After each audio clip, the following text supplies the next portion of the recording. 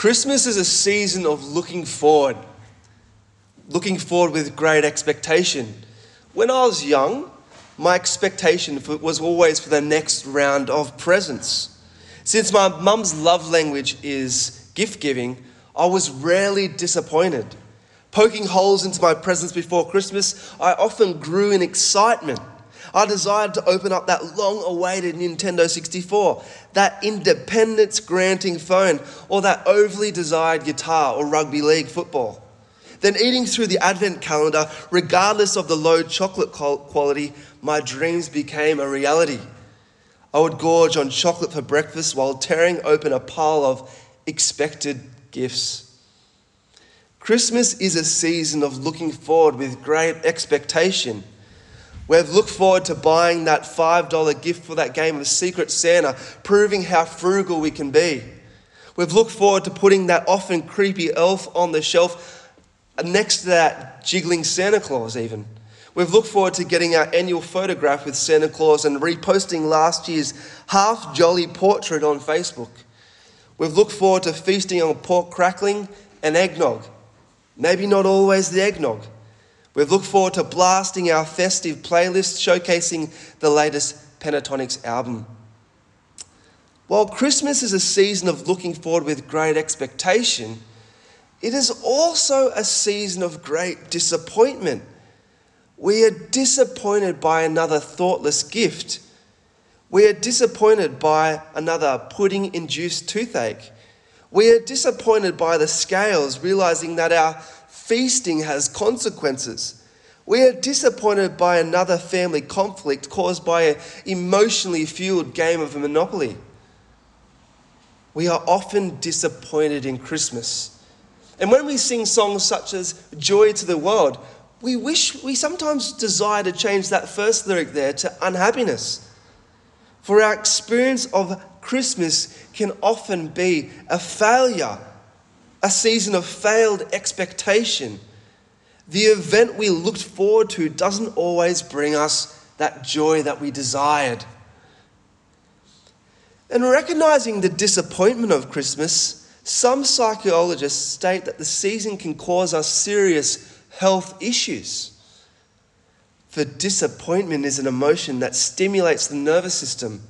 A chemical response is triggered which results in sadness, inactivity, and a feeling of hopelessness. These feelings may cause us to experience things like heart disease, digestive disorders, and a weakening immune system. And knowing the dangers of Christmas disappointment, one blogger even suggested a few life hacks to confront the issue. She said this: keep your memories in the past. Don't aim for perfection. Just simply enjoy the present and let go of unrealistic expectations. While these hacks may be helpful to overcome Christmas disappointment, I'd like to offer you another proposal to confront the Christmas disappointment this season. This proposal requires us to refocus on the main purpose of Christmas. This proposal requires us to look beyond things like consumerism and perfectionism. This proposal requires us to confront disappointment with the joy of hope. This proposal requires us to listen to a prophet known as Isaiah. Over 2,700 years ago, Isaiah announced that God had a wonderful plan for the world. He declared that God had planned to bring to his people a Savior and to bring about his heavenly kingdom. Even though his people were frustrating, God was ready to save them and make them holy. Even though his people rejected him, God would not abandon them. God would bring all his people into his eternal kingdom. And since God's kingdom had not yet come in Isaiah's day, Isaiah looked forward with an amplified and amazing expectation. I hope that can fill us with immense happiness also. And I want to bring you to the first point in that Isaiah passage there. Isaiah looked forward to with an amplified expectation, a hope overflowing with excitement and anticipation. Verse 1 says this: "Because I love Zion, God's kingdom, I'll not keep still. Because my heart yearns for Jerusalem, God's kingdom, I cannot remain silent. I'll not stop praying for her until her righteousness shines like the dawn and her salvation blazes like a burning torch." There are many things in life that cause us not to keep silent. We rugby league supporters can't keep silent when we crush the Queensland Maroons. We parents can't keep silent when a baby is born. We foodies can't keep silent when a new cafe pops up in town and they have a good feed. Why? Well, humans are wired to make our positive emotions known. When we make our excitement known, we activate the emotion of joy over and over, and the emotion of joy is simply addictive. We love happiness. We are a culture that constantly strives for happiness and avoids disappointment at all costs. But Isaiah here, even though he experiences disappointment, he is happy nonetheless. Isaiah is a man addicted to his happiness. He has this amplified expectation that fills him with satisfaction, even when he looks at his nation and sees great disappointment. And because he loves God's people, he continues to pray for them. He prays that God will bring about a future work of salvation. As Jonathan Edwards once said, when God is about to do a mighty thing, he always sets his people praying. And Isaiah's joy is fueled by prayer. He longs for God to restore his people. He longs for the salvation to come like a blazing fire. He can't keep still. He can't keep silent. He's filled with excitement and anticipation. This brings me to my second point. Isaiah looked forward with an amazing expectation, a joy overflowing with salvation and reward. This was his hope. Verses 11 says this: "The Lord has made proclamation to the ends of the earth. Say to daughter Zion, God's kingdom, see your Savior comes, your salvation comes. See his reward is with him." One of the most attractive features of Christmas is the idea of reward, especially for children. In fact, this theme of reward is seen throughout the song, "Santa Claus is Coming to Town." For Santa is making a list and checking it twice.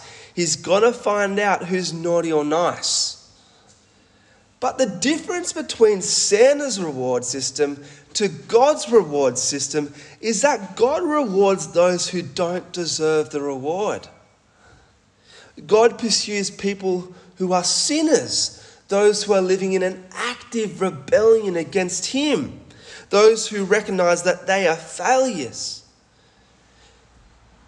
God declares that he wants to bring great reward to those who are considered unholy, those who are living in imperfection, those who need grace. It's no wonder that Isaiah's announcement is so amazing. God is sending a Saviour, a Redeemer. This Saviour will give us a profound reward that we will enjoy forever. But what is this reward? I want to take you back to Isaiah 40. It's not in your readings, but let me read it here. Isaiah 40 verses 10 to 11. It says, "See, the sovereign Lord God comes with power, and he rules with a mighty arm. See, his reward is with him, and his recompense accompanies him. He tends his flock like a shepherd." Here's the reward. "He gathers the lambs in his arms and carries them close to his heart." Is that what you expected? The reward is this: an intimate relationship with God is our reward. God will gather us, all people, all nations, into his eternal kingdom.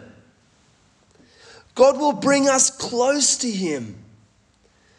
While this heavenly kingdom will be beautiful, the most extravagant gift will be living in God's glorious presence forever. Over the last few weeks, we've been exploring these Isaiah passages, and we've been seeing how those who have hope in Christ will see God face to face and live in his eternal kingdom. We, in fact, will be a crown of splendor in the Lord's hand. God will look to us. Imagine you're sitting in the Lord's hand. God will look to us and say, "You are my prize. My affections are you." And God will rejoice over us over and over. We will be called a holy people, the redeemed of the Lord. It's no wonder that Isaiah looked forward with an amazing expectation. God was going to do something unbelievable. And this brings us to the good news of Christmas. Isaiah's amplified and amazing expectation can be trusted. Now we can find true happiness even in seasons of disappointment. When we grab our Christmas bonbon and lose the tug, we can find happiness. When we tear open a pair of underwear rather than a footy jersey, we can find happiness. Even if our pudding is burnt, the soft drink is flat, and the chocolates are melted, we can find happiness. We can find a state of happiness in every season, in fact. We can find happiness because the Saviour of the world has arrived in Jesus. Luke proclaims this truth. The angel said to the shepherds, "Do not be afraid. I bring you news of great joy that will be for all the people. Today in the town of David, a Saviour has been born to you. He is Christ the Lord." Suddenly a great company of the heavenly host appeared with the angel, praising God and saying, "Glory to God in the highest, and on earth peace to men on whom his favour rests." I love this line. I bring you news of joy, happiness. Jesus came to create a universal choir. For this child, Jesus Christ would grow up to transform the world. By loving all people, many would experience his peace. By dying on the cross, people would be declared a holy and redeemed people. By rising from the dead, he began the work of restoring our chaotic world. Now, as he reigns from heaven in power, he's calling God's children home, those who trust in Christ alone for salvation. And as Jesus rules with power and might from heaven, he's preparing a world for us to enjoy forever. And one day, heaven and earth will merge into one. We're not going to dance in the clouds with Jesus. Think of the earth right now, but without pain, suffering, or mourning. This is heaven, heaven on earth. While many people reject this message and die without hope, many people receive Jesus as their King and be filled with an amazing happiness, a happiness that will sustain them forever. This is why the Westminster Shorter Catechism says this, and I love it. Even if it's Presbyterian, I love it. The chief end of humanity is to glorify God and enjoy him forever. Let me read that again. The chief end of humanity is to glorify God and enjoy him forever. This is the cry of a Protestant. This is the cry of one who has understood the gospel.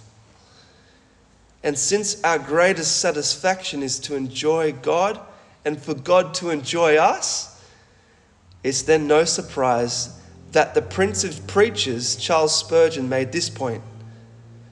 Those who are beloved of the Lord must be the most happy and joyful people to be found anywhere upon the face of the earth. Do you have the joy of the Lord running through your veins? Do you know God? Keep reflecting upon that this Christmas, for we're not just celebrating any ordinary baby. we're celebrating the joy that gives us life. And this has indeed been my experience when I came to know the Lord. I grew up in church, yet I didn't understand who Jesus was until I was 16. I remember looking down the Big Brother Mountain next to the little coastal town of Laurelton where I grew up. In that town I played rugby league, I was a part of the tennis club, and I enjoyed food. And during that time I was asked this question: what is the purpose of life? As I looked at the waves crash against the shoreline, the trees shake in the wind, and the midst of the clouds move through me, and the splendor of the sun, the heavens revealed the glory of God. The creation was like an evangelist. It challenged me to seek after the creation's creator. As God was revealing his glory, I felt like a man sought after by God.